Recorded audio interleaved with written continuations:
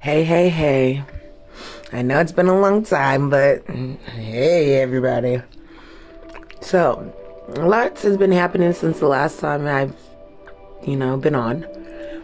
My kids are my son is doing awesome. Somewhat, we're still trying to figure out the at-home stuff, Talking with someone, they gave me a little bit of insight on, I might have to step back a little bit and just, allow things to happen and not sometimes overreact. But I say that because this morning it started Saturday that I was real emotional. And then I was talking to people, different people, and I kept, the cries, the tears just kept coming. I couldn't figure out why. So this morning, I kind of was going off, and a little emotional. And it wasn't until I got home that, boom, Mother Nature hit. And I'm like, that's why. I got to remember that, hey, when I am an emotional person. Yes, don't get me wrong. I'm very emotional. But when I get overly emotional, it's usually because, no offense if guys are listening, my period's coming. So there's telltale signs that my body tells me, but I don't always listen or pay attention. But looking back, yeah. So Saturday, Sunday, especially Sunday, was real emotional for me. That, it makes sense on, my period was coming. That's why you need to, suck it up. You're crying, But other than that, I just need, it just sucks because I got 7 days. And I had plans, not plans like that, but I had places to go with my kids. And when I'm on my period, I like to stay in the house. I really don't like to go nowhere because I'm a very heavy flower.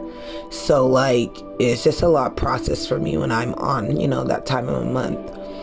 So I have 3 events to do this week, and it's just, I'm going to have to show up with a smile on my face and yeah, see how that goes. But other than that, everything should be fine today. I should have an awesome day. Have to go pay my rent, get that done. And then, yeah. But I wanted to touch bases with you guys to let you know that God's good. He's awesome. He loves us.